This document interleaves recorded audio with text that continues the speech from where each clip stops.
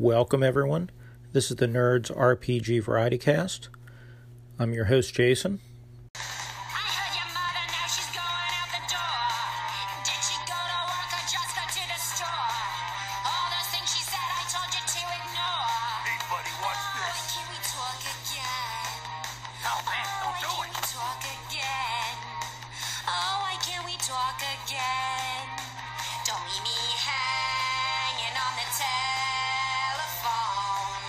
So I'm curious, does anybody know who sings that particular version of that song? If you do, call and let me know. Okay, on to a very special caller. Hi Jason, Dave again. Just a quickie. Thank you for your description and quick review of the Space Alert game. Now, my children enjoy playing Colt Express with me, which is by the game designer, I think has elements of the same thing. In Colt Express, you take it in turns to lay cards, some face up, some face down, and then at the end of that phase, you then play through the result on the cards. And if you've misjudged it, if you've anticipated that one of your opponents has gone up to the roof of the car and you're on the roof and you've tried to shoot them and actually they've gone to the next car down, it all starts to go wrong. But they really enjoy that. They get a little bit frustrated sometimes, but they really enjoy it. So Space Alert sounds like it's using some of the same thing, and then with all kinds of other sort of tactile and audio elements. So I may well give that a go. Thank you. Especially because it's cooperative, which means it's much more likely to be a hit with the kids rather than competitive. So yeah, great. Thanks a lot. That was Dave Aldrich of the D Percentile Podcast. Thank you for the call, Dave. Yeah, I think you'll really enjoy Space Alert. Space Alert adds a time element. It's not super strict. You have like a minute or so for each phase. I mean, you have plenty of time. But if you have somebody that gets stuck in analysis paralysis, it'll be frustrating for them. But it definitely is a fun game. And if you can, after you place out your moves, you see where you screwed up and you went the wrong way and you can laugh at it, it's definitely the game for you. So Colt Express. Yeah, it definitely sounds like Colt Express shares some of the elements. So doing a little research, it looks like Colt Express was designed by a French designer, a different designer. The first name's Christopher without the R. I'm an American, folks, so you can make ugly American jokes. I don't know any better. And the last name is like Rambolt, Romeo Alpha, India, Mike, Bravo, Alpha, Uniform, Lima, Tango. So I have heard of Colt Express. I did not previously own it. Thanks to your call-in, I just spent $107 buying Colt Express and the Horses and Stagecoaches expansion, Marshals and Prisoners expansion, and the Six Bandits expansions. So hopefully the family enjoys it. I guess I'll have to report back on that. On to the next caller. Hi, Jason. A good while back I recorded an episode talking about some regrets for... I lost an uncle, and there was some things that had remained and will forever remain unsaid. But I just wanted to thank you for broadcasting your episode with Spencer calling about Enemy Mine. It brought back some fond memories of old Uncle Dave there. I remember the film come out, and he was a massive fan. He was going around telling everybody they needed to see it, and I can see him now in my mind's eye standing in his living room waxing lyrical about Enemy Mine. And I watched it as a youngster and I thought it was really good. Cool film, good choice from Spencer there. Anyway, I hope you're having a good break over Thanksgiving, and I'll catch you later. That was the world famous legendary anchorite Colin Green, the Spike Pit RPG Podcast. Yeah, it's interesting what reminds us of different things. And, that's definitely one of the advantages of doing these kind of things is as we listen to each other's ideas and comments, it reminds us of different things throughout our life, for good and bad, but I hope more for good. So, yep, thank you, Spencer. It was a wonderful suggestion, and thank you for that call, Colin. I appreciate it. I appreciate your good wishes. I hope all is going well for you over there across the pond. Valued listener Edwin had posed the question about retro 50s sci-fi style RPGs. And he mentioned he picked up Worlds United by John Sneed for the Mithras engine, or the Mythras game, which is kind of an offshoot of the RuneQuest game. Sorry. Tired tonight. Anyway, but Mythras is interesting. I have not played read Worlds United. It looks like it would do a good job at it. I have the Luther Arkwright books, which are time traveling stuff for Mythras, and I have Mythras, and I have a bunch of the fantasy stuff. I quite like Mythras. But yeah, I have not read Worlds United. I will pick it up. So Savage Worlds, of course, just did their Flash Gordon Kickstarter, and that, I believe, does the retro thing. There are a number of games out there, but luckily we have a listener, Spencer, or Free Thrall from Keep Off the Borderland, that called in some recommendations of his own. So let's hear what he has to say. Hey Jason, Spencer from Keep Off the Borderlands. Some retro sci-fi games. You probably want to check out Rocket Age, which I believe is 2D6. It's kind of 50s retro pulp sci-fi stuff by Ken Spencer. And if you haven't already, I'd check out our own Pete Jones's Flash Gordon ICRPG. And there's also something maybe might not be what you're looking for, but it's 1889, Space 1889, which is, like a sort of Victorian space travel type stuff. And I think that's available for Savage Worlds and Ubiquity, and it might have its own system too. Thank you for those recommendations. If anybody else has any recommendations on retro sci-fi games, please call them in. So the next caller we have is Joe. This was a second call he gave me in a series. So the first call has been played somewhere else on an earlier episode, I believe. So we're going to go right in the middle of a little bit of a rant. So without further ado, here's Joe.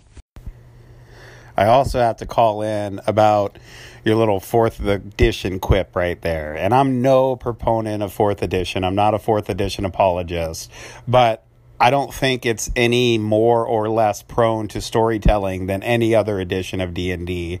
I mean, look at 5th edition. There's a ton of from 4th edition into 5th edition, and people seem to not have a problem telling stories in 5e. So yeah, man, like 4e gets a lot of crap, and for a lot of really good reasons, but I don't think that particular criticism of 4th edition is justified. So yeah, man, just wanted to send that in there. Peace out, dude. Thanks, Joe. I appreciate your defending 4E. I'm actually not a 4E hater. If you look, you can find on Audio Dungeon where I defended it. I've defended it in calls to Froth's. When he did his unpopular opinions, I mentioned that I'm defend 4E in that. And I believe in a call to Rayotis' Plentygrounds, I may have defended it as well. I actually think 4E is good for what it is. It is a tactical game. I almost wish they hadn't called it D&D, to be honest. Now, Ray does, in Plentygrounds, connect 4E, in there between 3.5 and 5, and shows that connective tissue. But I'm not a 4E hater. I was just making a joke. If I didn't make myself clear that I was joking with that snide remark, I apologize. But that was all my intent was to make a joke. There are games I do truly dislike, but 4E actually isn't one of them. Hello out there to all the kids listening to Jason's show. This is Uncle Joey with a little recommendation for y'all. Absolutely go watch Black Hole. It is not too scary for kids. It will not give you nightmares. And if it does, there are worse things in the world than nightmares. Jason, did you have nightmares after you saw it? I didn't. It's an amazing movie. It's good. It makes people think. It makes kids think. And kids are often smarter and more resilient than we give them credit for. So anyway, kids, go check out Black Hole. as soon as you can, and tell your parents to buy you lots of toys for Christmas. Thanks for that call, Joe. Of course, I don't think I said earlier, that's Joe Richter of the Hindsightless and Wheeler Woe podcast. So, that's an interesting discussion. It depends on your kids whether the black hole is appropriate or not. I mean, the black hole isn't, it's not torture porn, and it's not, I saw the Hateful Eight, the Roadshow edition, I think they called it, the longer version of the Hateful Eight with the intermission and all, in the theater when it came out, Christmas. It was a couple years ago. It was the same Christmas, I think, Star Wars premiered, the Force Awakens came out. Anyhow, there's an elementary school kid in there with his family, and this kid, like friggin' second grader in there watching the Hateful Eight with his family.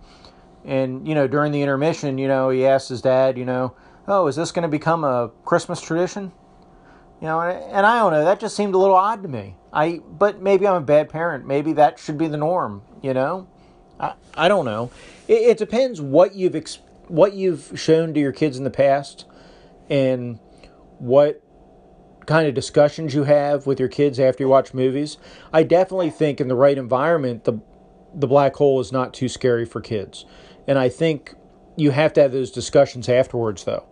I mean, you've got some pretty dark things in the black hole when you think about it. I don't necessarily want to spoil it for anybody, but I will say, the black hole is definitely you can see the precursor notes there. It's not sunshine, and it's not event horizon, but you can see it's more sunshine and event horizon than it is Star Wars or 2001, So I definitely think the parents should know what their kids have been exposed to before. If your kid's never been exposed to anything dark, then you're going to have some serious discussions with them. And they've got to have some kind of theological basis, too, to have those discussions with them, because it goes to theological places in that movie, But, yeah, definitely like preteens and teens, of course they can see it. It's not bad. But I was thinking more like little kids, because they see the robots and the trailers push the robots. And if you got a little kid, like that little kid that was in the Hateful Eight, he's of the age I wouldn't show the black hole to. And, but apparently that family definitely would, Heck, maybe I don't know, I won't go there. I'm not going to question their judging or their parenting skills. Maybe, like I say, maybe that's the better way to go. I don't know. We've talked before, you and I and other people, about how us Americans have hang-ups, and, especially on the sexual things, and maybe we should be opener in our society with that kind of stuff. So I don't know.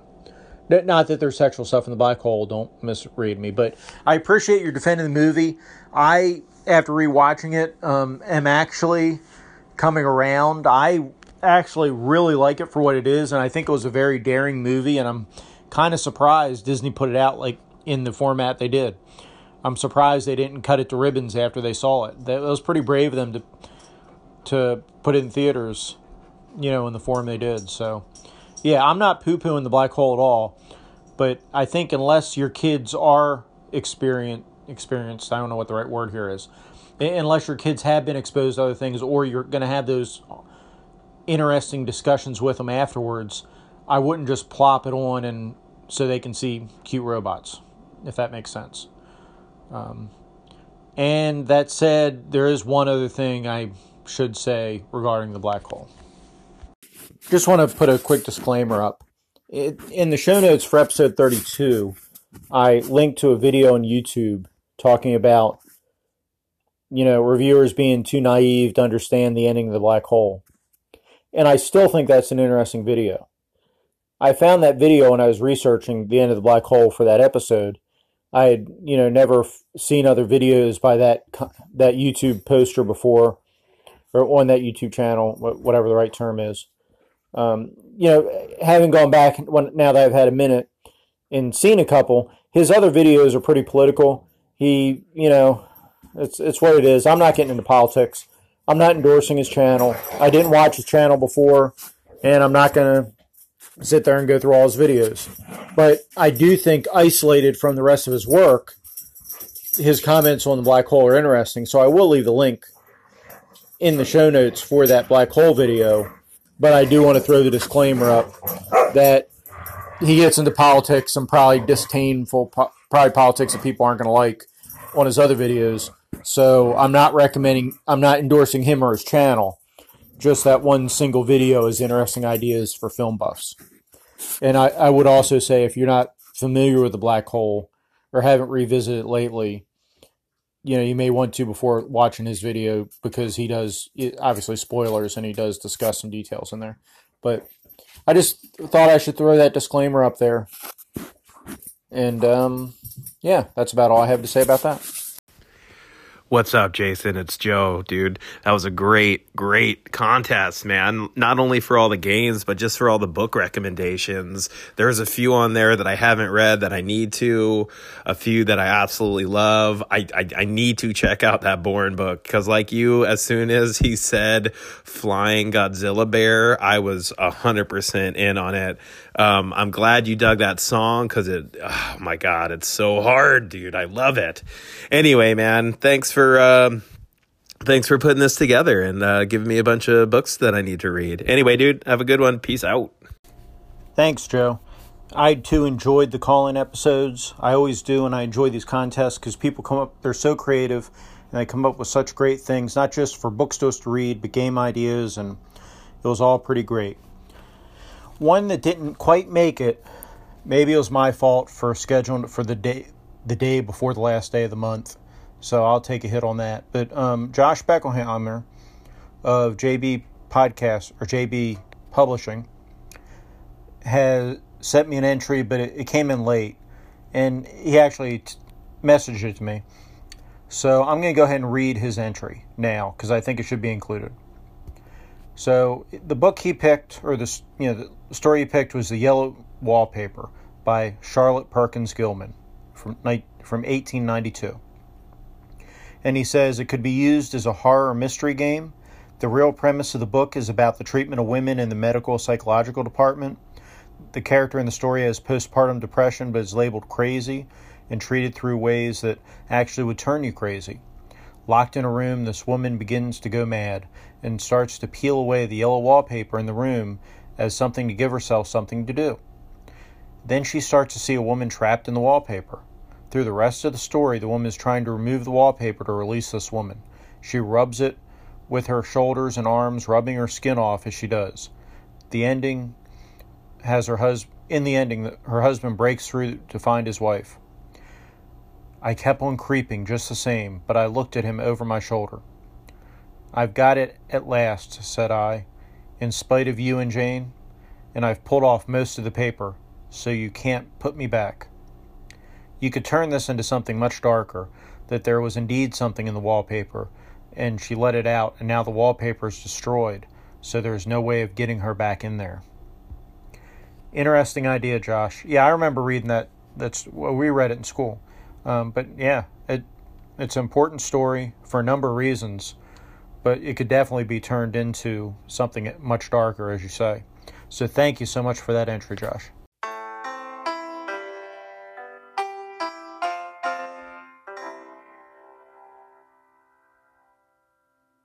While I'm sitting here working on the computer, I should talk about overscheduling. So, and I am recording on my phone, though. My Gorilla podcaster creds are being upheld. Anyhow, what I want to talk about is this past Sunday, I probably overbooked a little bit, and I'm going to use Eastern Standard Times. At 3:30, I had an interview with RFED about board games. At 5 o'clock, I had a game of Star Dogs with the creator, Michael Reston. At 9 o'clock, I had a game scheduled with Carl, BX Broken Lands.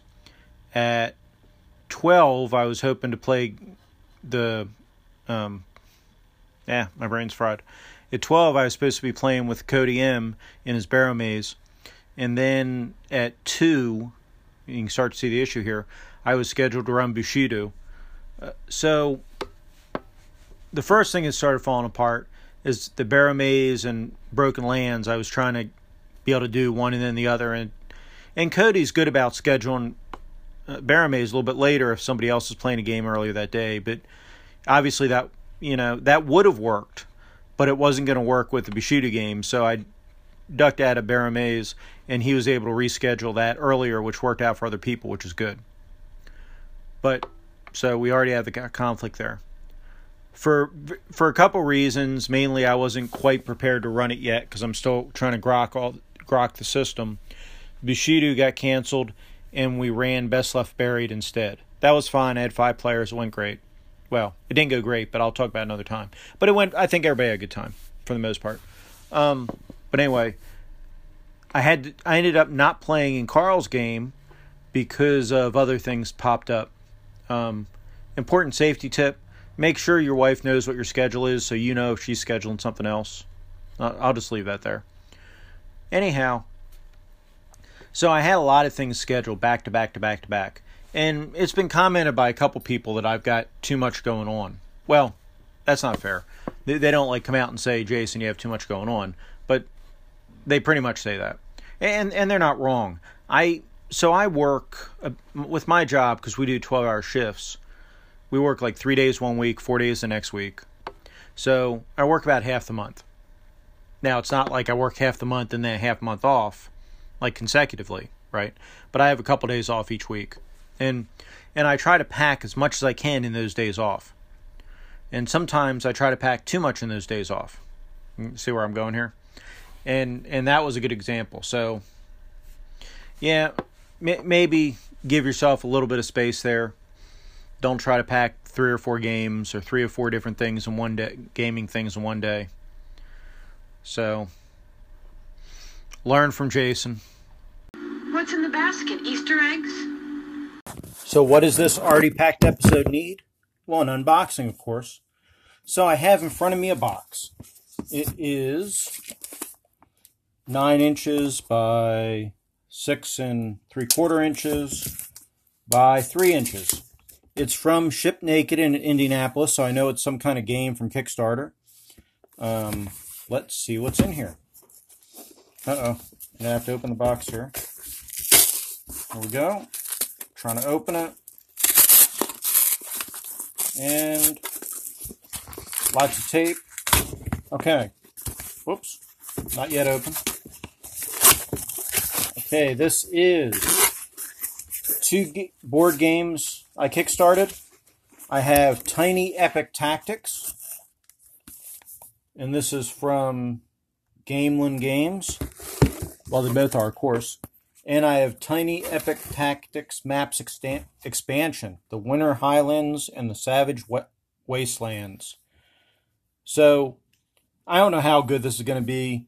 This is a tactics game, and it's supposed to make use of elevation. You can fold these boxes together and use them to kind of stack them up on top of each other to give you elevation. So some pieces are higher than the others. And it should have meeples in here for your units. It says, you're a tactician in the world of Ogmore, and you must lead your group to victory by gaining control of the realm. At your command is a skilled fighter, a powerful wizard, a crafty rogue, and a mighty beast. With 32 characters and numerous play modes to explore, including the option to build your own maps, Tiny Epic Tactics offers endless entertainment. And it's supposed to be players 1 to 4, so you can play solo, time 30 to 60 minutes, ages 14 plus. So I've got a bunch of these Gameland games, these tiny games. They've done a whole series of them. I actually haven't played all the ones I have. They have Tiny Epic Zombies, they have Tiny Epic Mechs, Tiny Epic Defenders, regular Epic Defenders. The Defenders ones are good. It's like a tower defense game. I don't know. Tiny Epic Galaxies. That one's actually pretty good too. So there's a Tiny Epic Wild West one somewhere. I don't know. I don't have it in front of me. But they're good games. Well, some of them are good games. I haven't played them all, so I can't speak them all. Tiny Epic Defenders and Tiny Epic Galaxies. I say those are good games. I have to go back and revisit the others. But anyway, that's our unboxing for today. As always, the best way to reach me is just leave a voice message on the Anchor app, or you can reach me on the Audio Dungeon.